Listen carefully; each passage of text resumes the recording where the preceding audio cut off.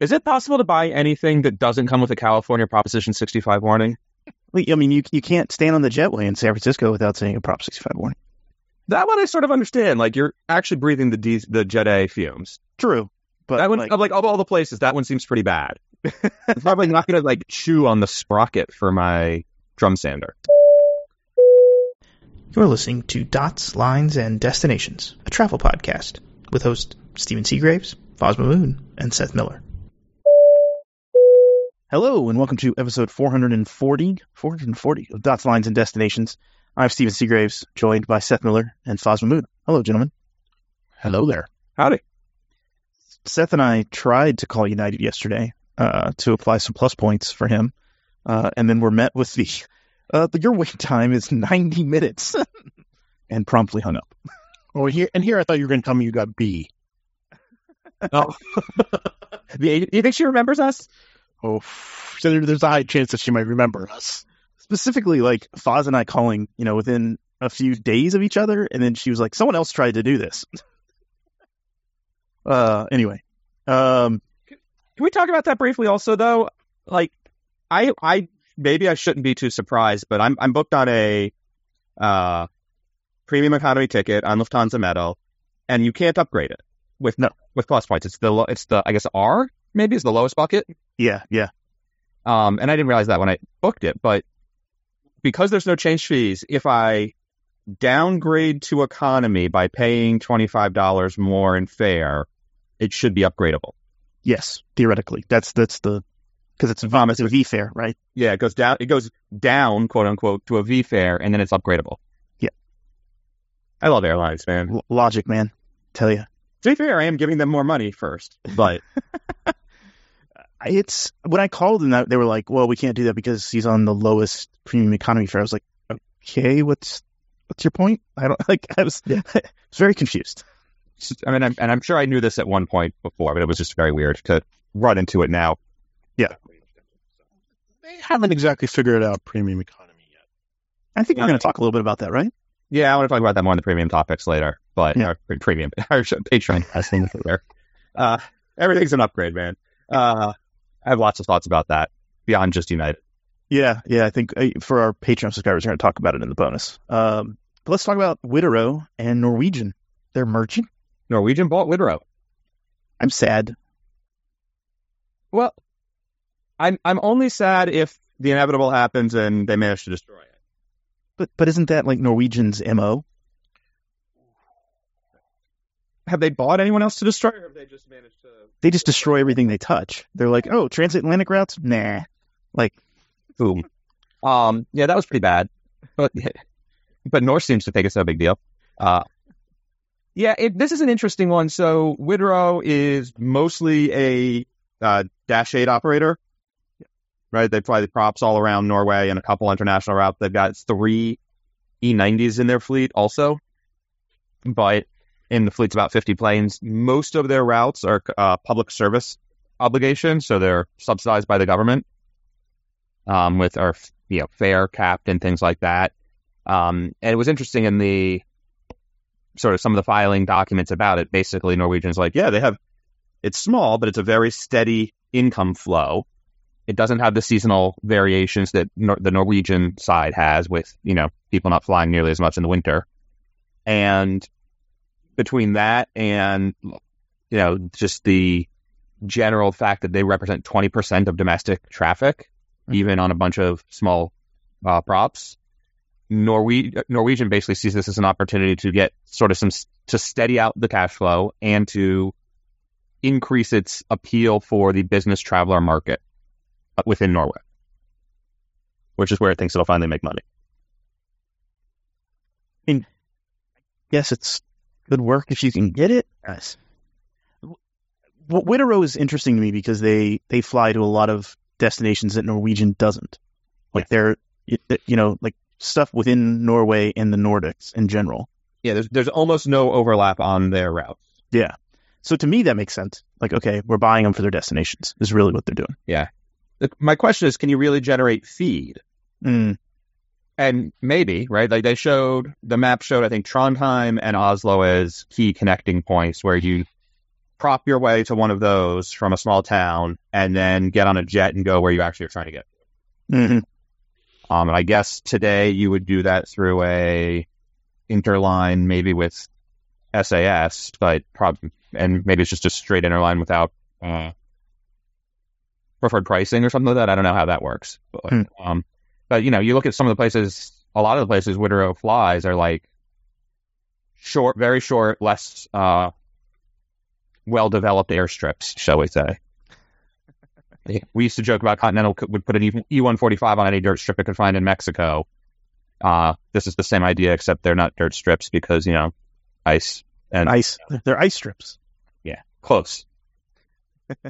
They fly to the Faroes. They do fly to Faroes. I'm going to be taking that flight in a few weeks. The Bergen one? I'm taking Bergen to Faroe. Actually, They fly to Faro. I didn't know that. I know the Bergen. There may be others, but I know Bergen on one of the props. Hour 45 block time. I didn't realize it was on one of the props because they also have E2s, right? They have a couple of Embers, yeah. Yeah. I don't know if they're E2s or E1s, but yeah. That's funny. Yeah, I got super excited for that. We can blame Ed for me picking that. And blame Ed for a lot of stuff. Yeah. It's going to be awkward when he doesn't show up after getting us all to go there.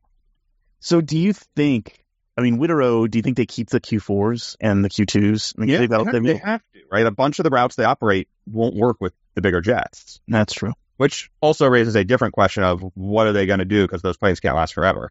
Yeah. Go to ATRs? I guess. I'm not sure they have the same sort of short, distressed runway performance, but That's true, yeah. I just don't know.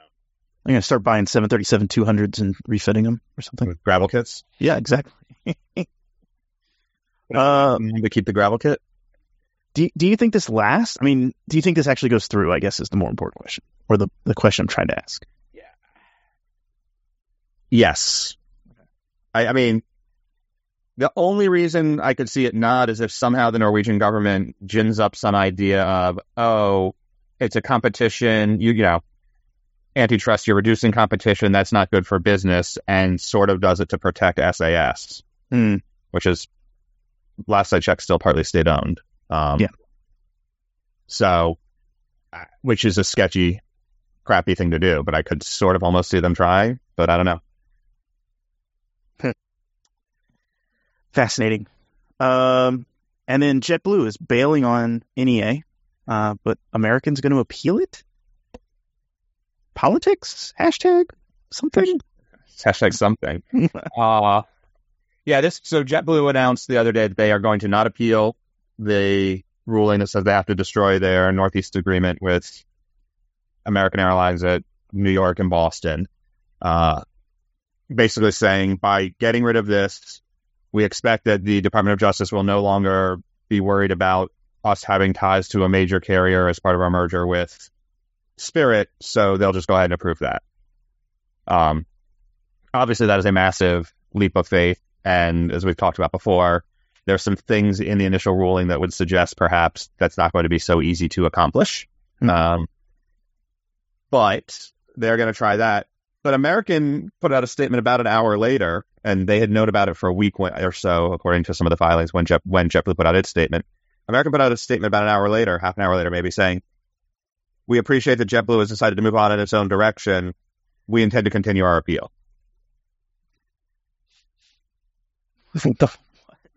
And there's two ways I could think about this. One is they think it's the right thing to do and you don't want to let bad law get set, even if it's not technically able to be considered precedent, which is my understanding of what this ruling is. It's not officially precedent, but it certainly shows some pathways to decisions.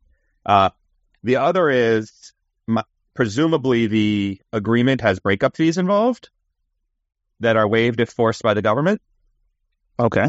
And one of the interesting nuggets in the initial ruling about how skewed the relationship was is that the way it was structured is both airlines were incented to grow at New York and at Boston, and they had some arrangement of fees based on how many seats they added. And American massively skewed heavy with its wide bodies adding all the transatlantic stuff or the long haul stuff, right? They did Tel Aviv and a bunch of other routes.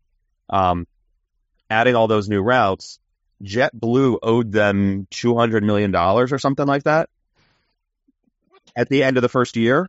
And at the end of the first year of the agreement, they agreed to consider it force majeure, even though force majeure was explicitly excluded in the contract, and blamed COVID, even though COVID was explicitly excluded in the contract, and knocked it down to only $27 million.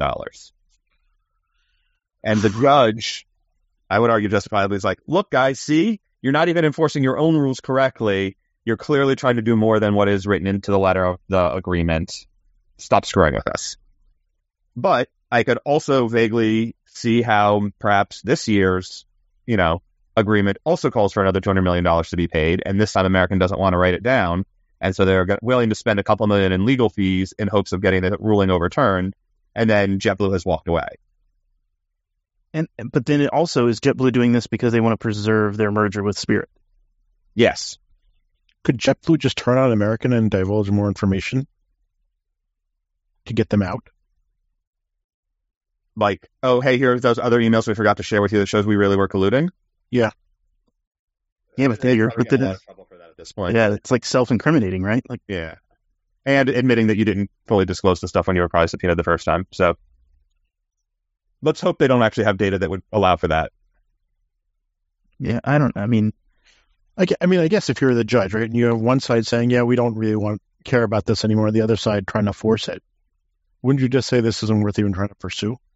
Well, yes, but I wonder if, American could win the appeal and still not have the NEA reestablished.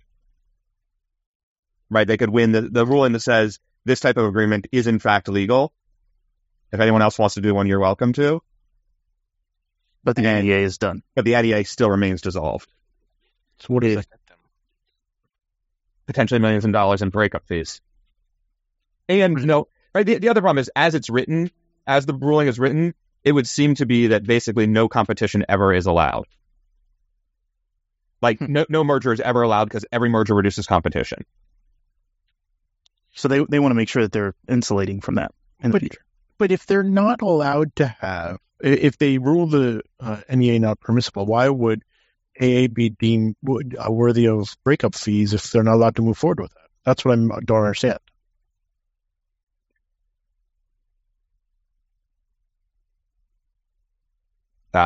I haven't seen the contracts. I'm not sure, but I would imagine it has to do with whether the government forced it or not. Oh, I see what you're saying. Yeah, okay, that makes sense. So a different kind of force majeure, right? Like, if I had a contract with either of you, I would certainly try to add in there, I owe you money or you owe me money if we break it up. But if we are forced to by legal requirements outside of our control, no harm, no foul. Okay. I mean, American could just raise rates at the Admirals Club, and that. You think they could make up the millions of dollars that way? Yeah. Well, they're already doing that conveniently, but I don't think that's going to make up the. I just thought it was a good transition. Yes, it was. That is quite the increase. Yeah. So what's happening? I mean, Americans saying you're going to pay more to get into the Admirals Club now. Is that? Yeah, the standard. We're going to raise all the rates and also improve amenities. So at least they're theoretically trying. That's good news. But I want to say a straight up membership is going to be $900 a year now, which is a lot. Who is paying these fees, though? I have $850. I have no idea. But the other part is that day pass is going up to $80, $79. Holy crap! But is the credit card staying the same price? The credit card is going from $450 to $595, and almost as important, additional card members, which currently are the first 3 are free and also come with a lounge membership, will go to $175 for 3, and then an additional $175 for each member after that. Holy crap! So, and especially for the people who have gone in together and bought, maybe they rotate year by year. A group of 4 people could pay basically $100 a year each and share the membership. Yeah, as additional cardholders, as long as you trusted each other not to screw up on charges, that loophole goes away. It goes up to about $800 basically for 4 people. I have a lot of thoughts. Like, I have a lot of share all of them. So at what point are we going to reach it where American, just like United, says no more day passes? Like, well, we're not honoring day passes right now, or Delta, for that matter. And then, on top of that, when are they going to say, oh, well, if it's a credit card membership you have, we're not letting those in right now? Like, I feel like we're headed that way. I don't believe they'll get to if it's a credit card membership you don't get in yet. I don't think they'll get there because that's just too important. Yeah. They'll do a Delta and say Platinum Elites on International Economy don't get in before they do that. Mm-hmm. Which Platinum is their version of Gold everywhere else, right? It just is really hard for me to understand this. I mean, I guess crowded, and but you haven't heard nearly as much about American lounges being crowded, or maybe it's because we don't fly American. I don't know. I don't think AA lounges have been nearly as bad. Honestly, the times that I've been there.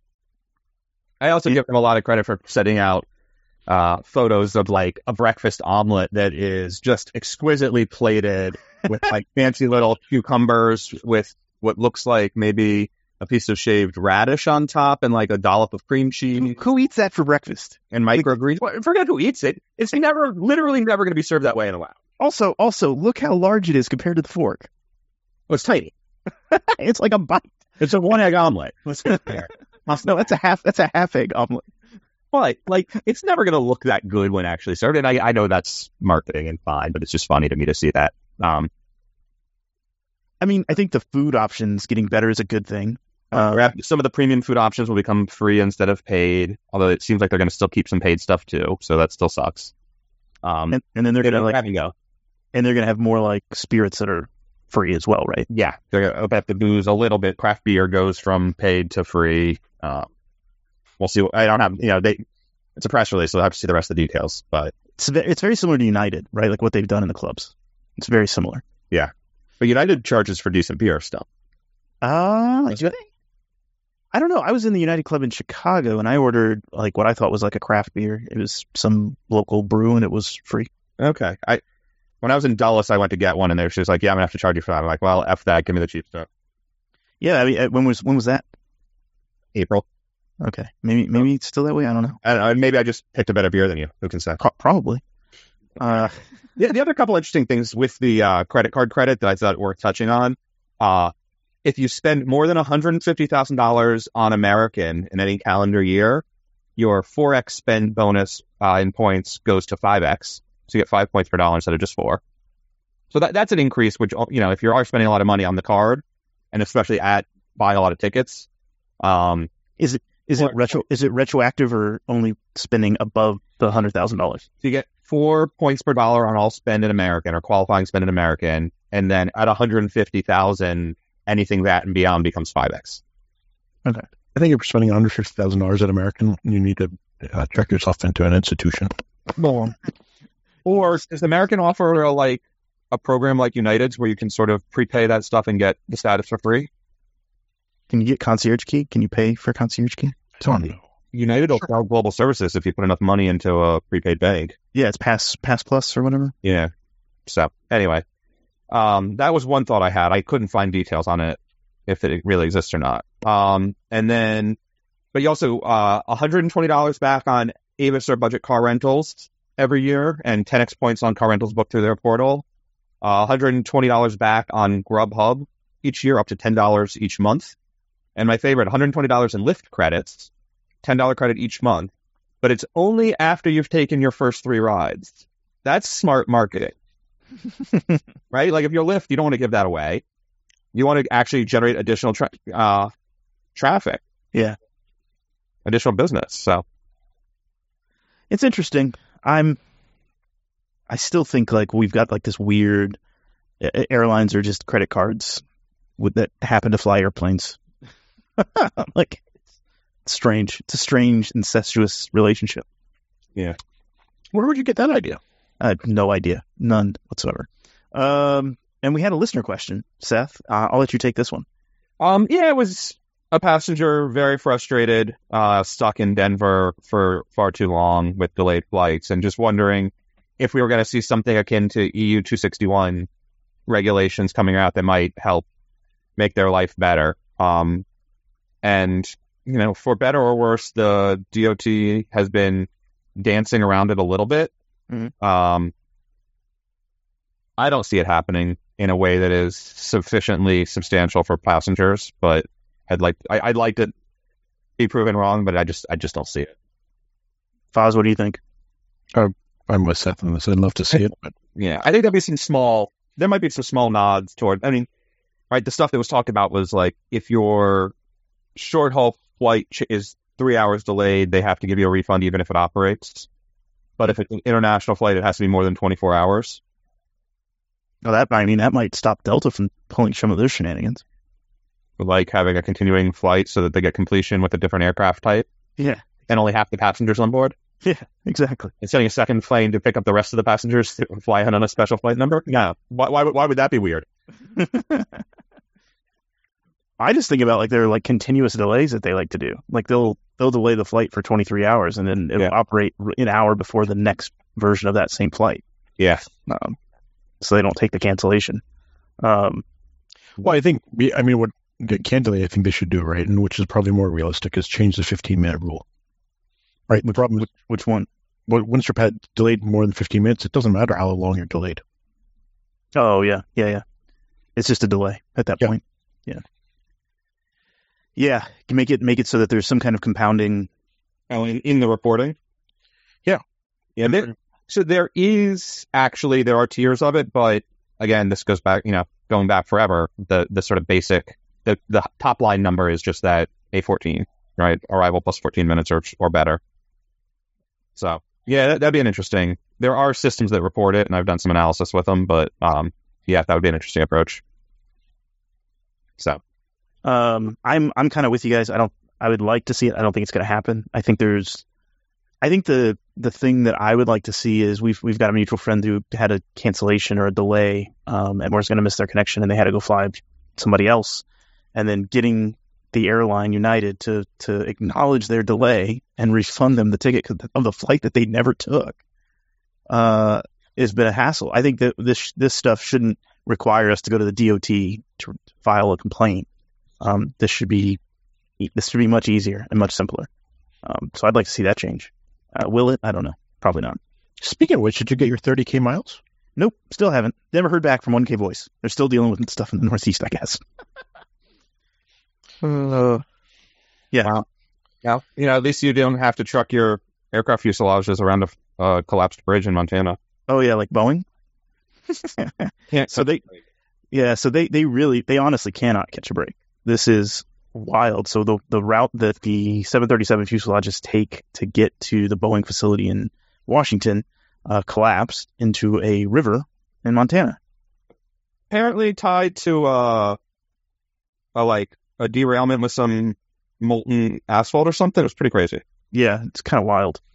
But yeah, so planes can't make it to. They're having to take a highway, right? Like they're having to be driven around. Yeah, they're offloading them onto trucks, driving them to the other side of the river, and then putting them back on the rails. Didn't something like this happen a few years ago? Yeah, well, it actually derailed with the planes on them. Yeah, and that's like the picture of 737 spawning. Yeah, that's like I feel like I'm having deja vu right now. It's been a while. That happened probably 10 years ago, at least. Yeah. Distributed manufacturing for the win. Yeah. Do you think Boeing is just like the executives are just like banging their heads against the desks in their offices? Like, are we serious? Is this really happening right now? I think there's got to be a little, are you effing kidding me? What else could possibly go wrong? Don't ask that question, you moron. It will. Why are you raising the challenge? Yeah, don't make it a challenge here. Come on. But they have said that they intend to meet their production targets still, so we'll see. That's impressive if they do.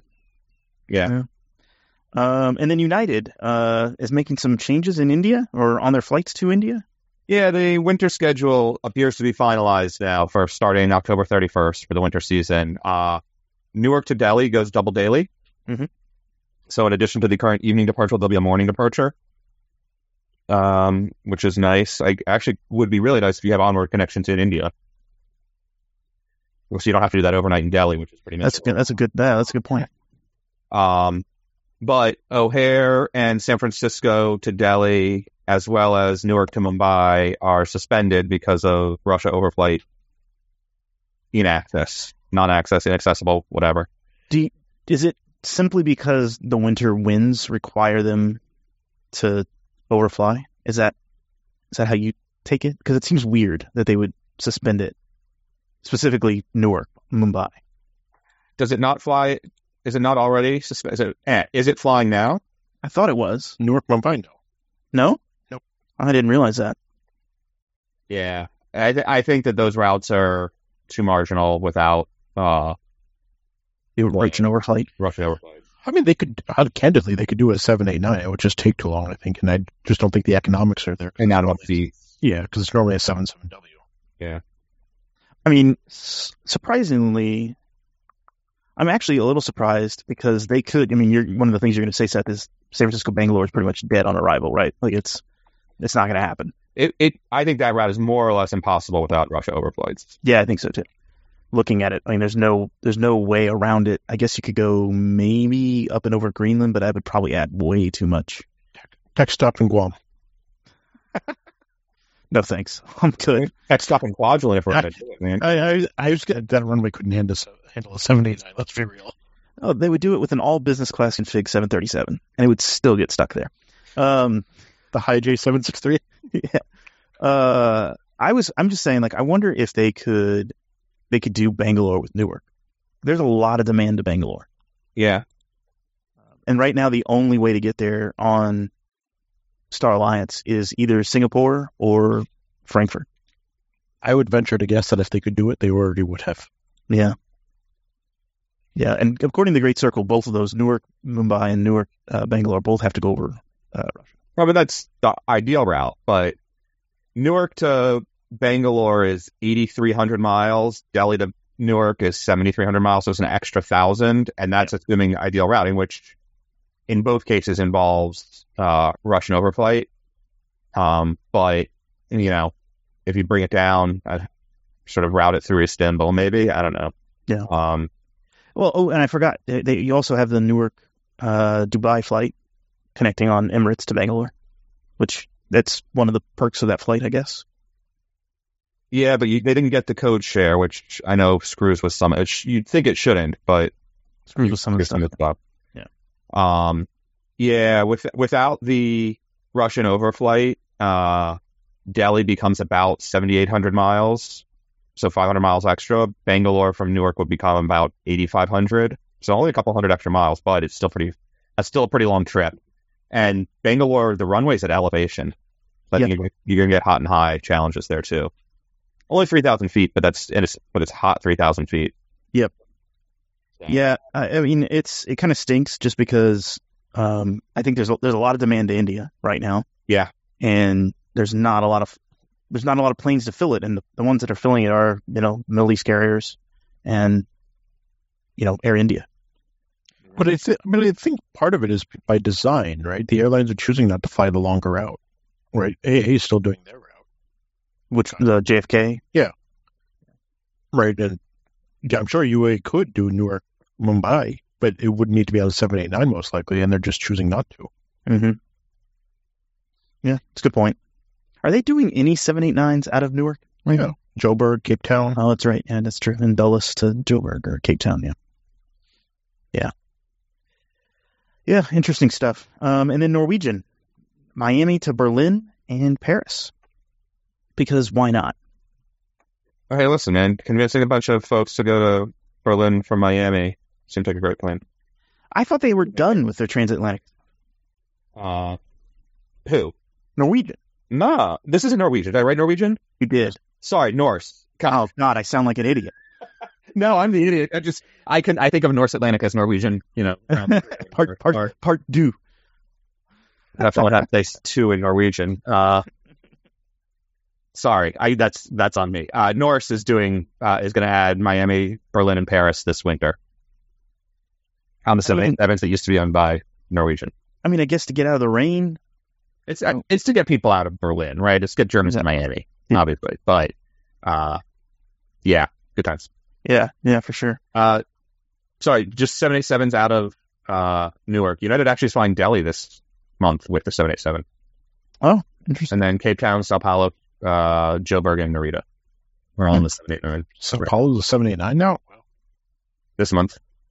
Anything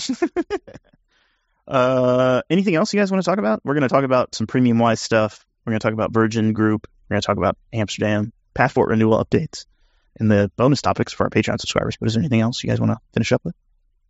I'm good. No? Well, thank you to our listeners. Thank you to our new patron, Brian K. We appreciate you supporting the show. And we will talk to you all in the next one. Happy travels. Bye-bye.